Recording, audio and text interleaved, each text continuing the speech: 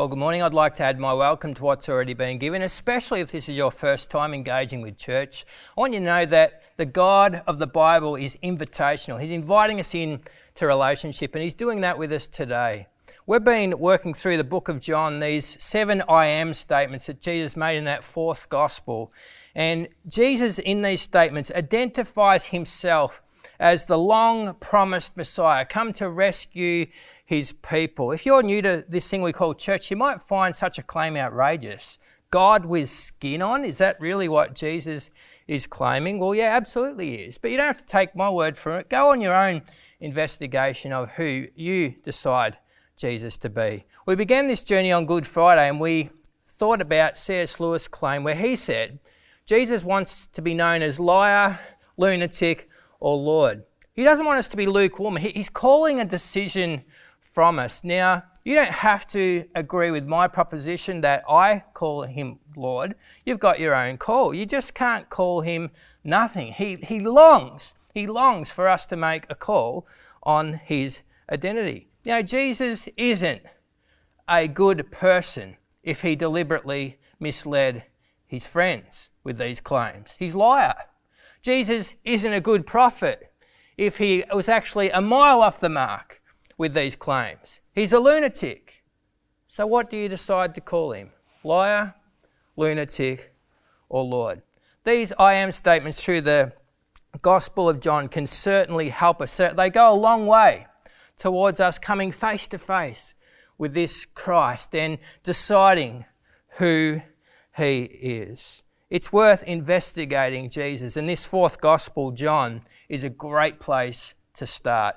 I've got this friend named Wayne, and he said whenever a seeker comes to him and says, you know, I'm interested in God, where would I start? Wayne always directs them to this book of John, this fourth gospel. He says it's a great place to start. And he said when this person comes back to him and said, okay, I've done that, what now? Wayne's response is always the same. Go and read it again. Why would he do that? Because he's so convinced, as are I, that engaging with this Gospel of John, and particularly these I am statements, forces us into this place of deciding. And it's a good thing to decide about Jesus. Today we reach number 7 of 7. Chronologically, this is the last of the I am claims. In John 15, I am the true vine, Jesus says here. Similar to his earlier statement actually in John 6 where he says, I am the bread. The first and the final analogy have the same idea in mind. Jesus is the sustenance of life. He is the place from which we draw our very existence from. But there's a significant difference here in this one. Unlike the I am the bread statement, which was kind of an invitation in that analogy to just be a consumer, just take in the living Christ. Here it's different. Jesus says, yes, I am the vine, but you are the branches. And so the idea here is we're not only consumers, we're actually producers of the fruit that Christ wants from our lives. And my connectivity to him is the thing that determines whether I live a productive life or a wasted life. In this regard, it's possible to fake it for a period of time, be an illusion, be an empty shell. Because if John 15 is accurate, true life can only be found in him. And so if a person is disconnected from the living Christ, although they might have an appearance of life, actually if we came back a week later, a month later, a year later, we'd find that there isn't life there at all. Let me illustrate. Some people's lives look like this. I mean, there's no hiding it. They're dead. Their existence is lifeless. Other people's lives bear more resemblance to this. There's colour. It looks green and growing. And yet, both of these are actually dead. The moment these little branches here got disconnected from the tree, their life source, they died. And so whilst some people's lives have this appearance and some people's lives have this appearance, actually if they're disconnected from the life source, they're both dead. Now, as we enter our reading today in John 15:1. I want you to notice a small but significant word. Jesus says here, I am the true vine. He doesn't just say I'm the vine. He could have just said that. It would have been a complete sentence without this little adjective, but it's there. I am the true vine. In John 15:1 at the beginning of our reading, why is this little adjective necessary? Why the true vine? I think it's an admission from Jesus. He's not the only one standing in this space claiming to have life, claiming to have a purpose, claiming to be life-giving. There's other sources that are begging for our attention too, begging for our investment. Many of them. Perhaps this rings a bell for you. You're like, oh yeah, I embraced that. I thought sex was the thing that was going to bring my life meaning and purpose and enjoyment. And I tried it. I went berserk in that space. I had many sexual encounters, but I wound up feeling like that. Someone else will say, well, yeah, I thought my career was going to provide me with life and meaning and purpose. And I went hard. I ran hard in the rat race. And I won. But at the end of the day, I looked back and realised, even though I was a winner, I was in the wrong race. I was still a rat. It financially paid off. Yes, I'm well set. And yet, strangely, I still feel an emptiness. Someone else will say, well, yeah, I thought popularity was going to do it for me. I mean, I went through primary school and I was that kid that was bullied and picked on. Nobody liked me. Nobody wanted to be my friend. And throughout high school, I reinvented myself. I put out a new model and everybody fell in love with me then. But actually, I wonder if they really love me as a person, or do they love the image that I portray? When I'm all alone and left to think about it, actually life feels a fair bit like that. It's only in Christ that we really have life. He is the true vine. And so we enter our reading with that in mind this morning. John 15, reading from verse 1, I am the true vine, and my Father is the gardener. He cuts off every branch of mine that doesn't produce fruit, and he prunes the branches that do bear fruit, so they'll produce even more fruit. You have already been pruned and purified by the message I have given you. Remain in me, and I remain in you. For a branch cannot produce fruit if it is severed from the vine, and you cannot be fruitful unless you remain in me. Yes, I am the vine. You are the branches. Those who remain in me and I in them will produce much fruit. For apart from me, you can do nothing. We need to read this next verse with kind of one eye closed in order to cope with it. It's heavy. Anyone who does not remain in me is thrown away like a useless branch and withers. Such branches are gathered into a pile and burned. But if you remain in me and my words remain in you, you'll ask anything you want and it will be granted. When you produce much fruit, you are my true disciples. And this brings great glory to my Father. And may the Lord add his blessing to the reading of his holy word today. If Jesus is the true vine, and I've already declared my hand, I think he is, but we'll leave it as an if for the sake of our conversation this morning. If Jesus is the true vine, there's some repercussions. First one, I am designed absolutely to live attached to him. There is an emphasis here in this scripture on staying near Christ, abiding in him. The win is to remain attached. I just must if my life is to flourish. Apparently, everything about me living a blessed life hangs on that. Me staying attached to the vine. This has repercussions then on how I think about my religious experience. Going to church for an hour and flicking on a religious switch is not it. It's not as though I do my duty, I come along, I sing a couple of songs, I put money in the plate and I go out and get on with life and that's it, that's the win. No, that's not it. Jesus longs for a daily connection. And it would be completely out of order to elevate 1 hour a week above the other 167. He wants to do life with me then, in connection, tight, intimate, living close to him. That is the image that this true vine brings up, a linked-in branch. No on and off switch, connected without anything interrupting that. How do we live out that connection? Well, verse 7 is clear. His word is central to the process. His words must live in me. Here's what this means, and I know people under 30 listening today will go, so old school. We cannot claim to be growing in faith with Bibles that are empty and dusty. It's that simple.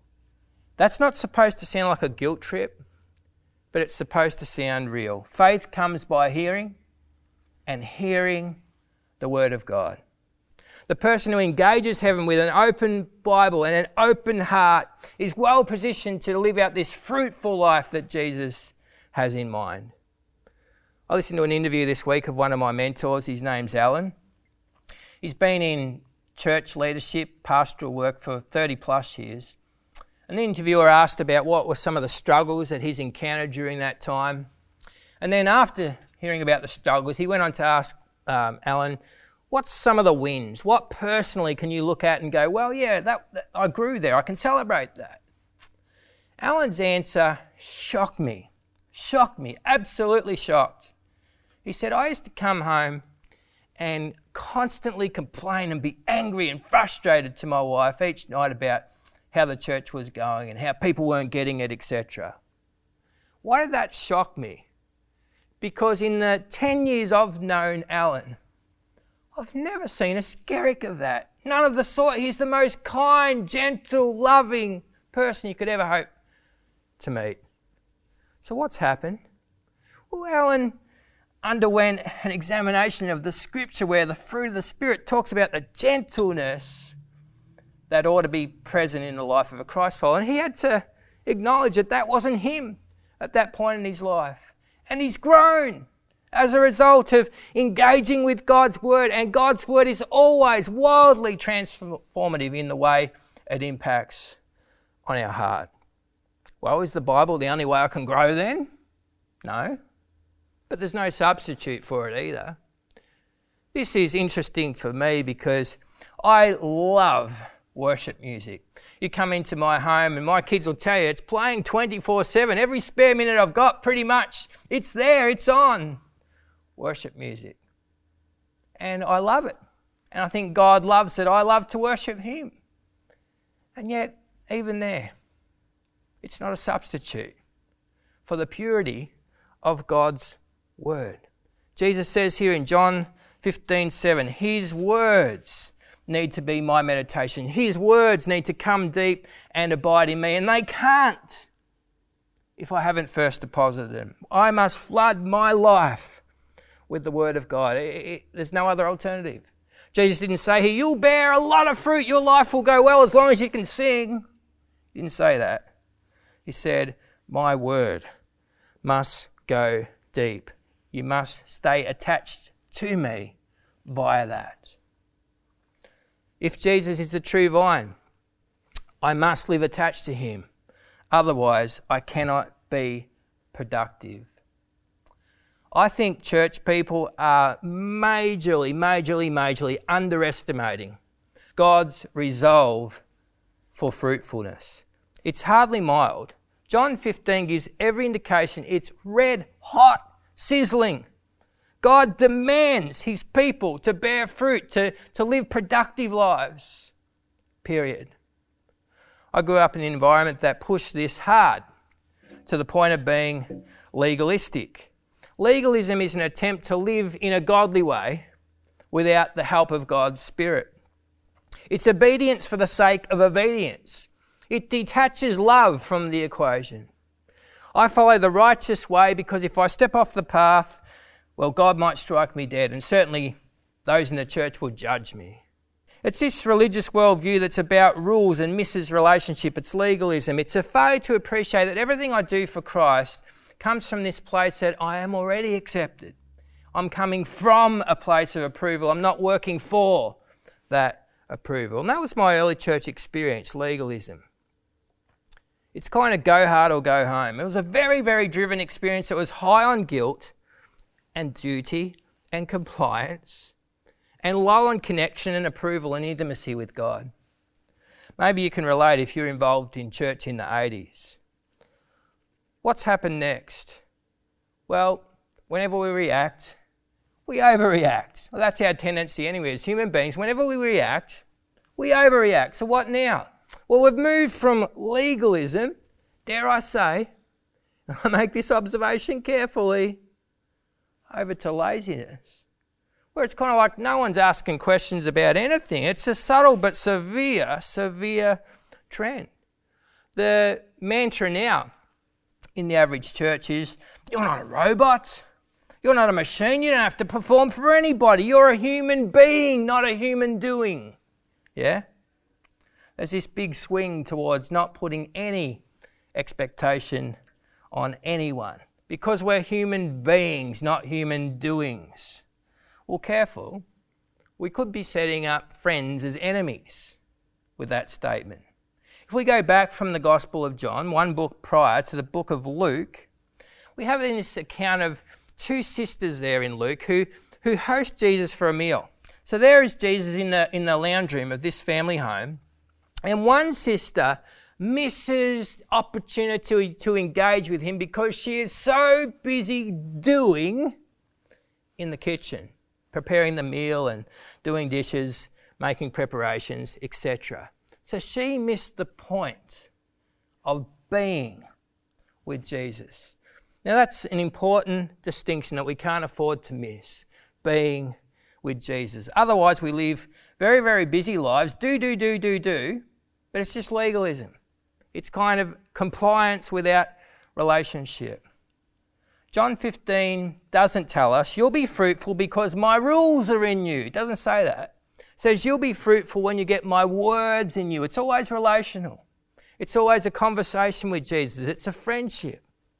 That was missing in the church of the 80s in my experience. But I wonder if our challenge now is that we've overshot way to the other side. We've forgotten about doing anything because we're so emphasised only on being with Jesus. Sure, the story of the two sisters is a warning against missing the being part. And yet don't miss that Dr. Luke puts his story right alongside the Good Samaritan. Is that an accident? I don't think it is. See, the Good Samaritan is a prick to godly action. The Good Samaritan story shouts, do good, even when it was racially scandalous to do so. Do good, even when everyone else has decided it's too problematic. Do good, even when it costs you a ton and is anything but convenient. Do good. Do. And Luke 10 positions these two stories side by side. Be a Mary, sit at the feet of Jesus, and be a Good Samaritan. Serve your neighbour. See, this sitting with Jesus and this serving with Jesus actually belong together. They're friends. One serves the other. They're synonymous. So our walk of faith is not performance-based. Even John says this here in chapter 15 of John. It's positional-based. It's about me staying close to Jesus. I abide in the vine. That's my focus. But, don't miss the spin-off. If I do, I'll always be producing. It's never ever a passive thing. We have sometimes sort of abiding as an invitation to go and sleep on the couch. Abiding in John 15 has every bit of activity attached to it imaginable. It's a prolific life. It's an overflowing life in good fruit as designed by Christ. If I miss this, I'm a branch that's at risk of elimination. This is tough. This is what we hit in verse 6. God's appetite for fruitfulness is unmistakable. It's fierce. The branches that are unproductive will not be tolerated. Not only will they be removed, they'll be gathered up and burnt. It's a detach and destroy mission. It's harsh. It really is. And it's people. Verse 5 makes it clear. Jesus says, I am the vine, you are the branch. It's people we're talking about here. It's people. It's potentially you and me. They'll be cut off, that idle branch, that idle person, cut off, gathered into a pile and set on fire. Wow. This is a big deal. What's this mean? Well, wherever we see fire in the scripture, it normally refers to God's judgment. So does this mean eternal damnation? Is that what John 15:6 is all about? Well, whichever way I land here will land me in the fire. So I'm going to be careful in my response. There's various translations, interpretations of this scripture. Some will jump to the position and claim, this means we can lose our salvation. Someone else will point back a few chapters in the same gospel, John chapter 10, where it says, nobody can snatch us out of the hand of the one who gives eternal life. So it mustn't mean that. So where do we land on a passage like this? To use country lingo, we could argue about this until the cows come home. And now that I live in the city, the cows ain't coming home. So let's fast forward to the bottom of the line and say, can we agree on this? Can we agree on this? John 15:6 represents an awful place. An awful place. The state reflected here of an unfruitful branch is to be avoided at all costs. It's ghastly. It's ghastly. Whatever you think theologically on issues like this, John 15:6 is absolutely a place to avoid at all costs. At all costs. If it's not about losing your salvation, if you're really flippant about this, then I would encourage you to seriously ponder on what does it mean. What does it mean? We need to rush, but I need to clip a vital point here before I move on. To those of you who, with an overactive conscience, see a scripture like this and go, oh, it must be talking about me. I've committed the unforgivable sin. I'm in danger of the next time God's in mind, got a bushfire in mind, I'll be in that fire. You're paralysed by guilt, always fearing the worst, and you come to a passage like this and you think, I'm next. God is wiping me of his family. Well, can I just say that in pastoral ministry, I've encountered these people many, many, many times who come to me in tears with a guilty conscience, feeling like they're too far gone. And can I also say that 99.9% of the time, they're okay. Why? Because their tears tell a story. Their tears reflect a humble heart. Their tears reflect their hunger and thirst for righteousness. And actually, I don't fear for that person who comes in tears. I fear for the person who can commit the exact same thing and kind of flick it off like it's a fly that they don't need to be concerned about. Yes, we do need to be concerned. Let's move towards wrapping things up. What have we learned? What have we learned? That we need to stay connected to Jesus to live fruitful lives, stay close to him because we'll be better off for us and better off for him. So we've covered off John 15, well, sort of. There's a kicker. And here it is. Whilst being unfruitful is deadly, being fruitful is also difficult. Being fruitful is difficult. Now, some of you at this point in time are going, John, I'm not following your logic. I thought you said in Jesus I'll find true life, real life. I'll get connected to the vine and then I'll discover the meaning and purpose and joy in life. Well, yes, you will. But don't miss the honesty of John 15. It's there in your Bibles. Fruit bearing will hurt. The fruit bearing process is going to hurt. Let me spell it out clearly. The fruitful branch and the unfruitful branch are guaranteed the same thing, a knife a knife. They will undergo the process of being sliced. Apparently John 15 is clear in the information. No branch, no branch, no branch, no matter how faithful and fruitful they are spared from the gardener's blade. 100% get the cut, no exceptions. It's just the purpose of the cutting. Being productive means you get to stay connected to the trunk. However, it doesn't make you immune from the gardener's cuts. He's still pruning. He's still trimming the most fruitful of branches. If you're living close to Jesus in a way that honours him, what comes next? A cut from the master gardener. The Father never sits back and applauds the fruitful life and goes, "Oh, let them be, they're doing well." No. He cuts. Let's not get too poetic with this illustration here in John 15. Don't dismiss the interaction between chief gardener and branch. It hurts. They get cut. The gardener, God the Father, is never ever satisfied that a branch is fruitful. He's determined that branch will bear even more fruit. Because you see, he's made himself vulnerable in this regard. A trunk can't bear fruit. God is relying on the branch. Aren't you amazed as you look back at your life and think about some of the things that God's taken away? You thought it was going to kill you at the time, but you look back and actually maybe there's times you've survived and even thrived.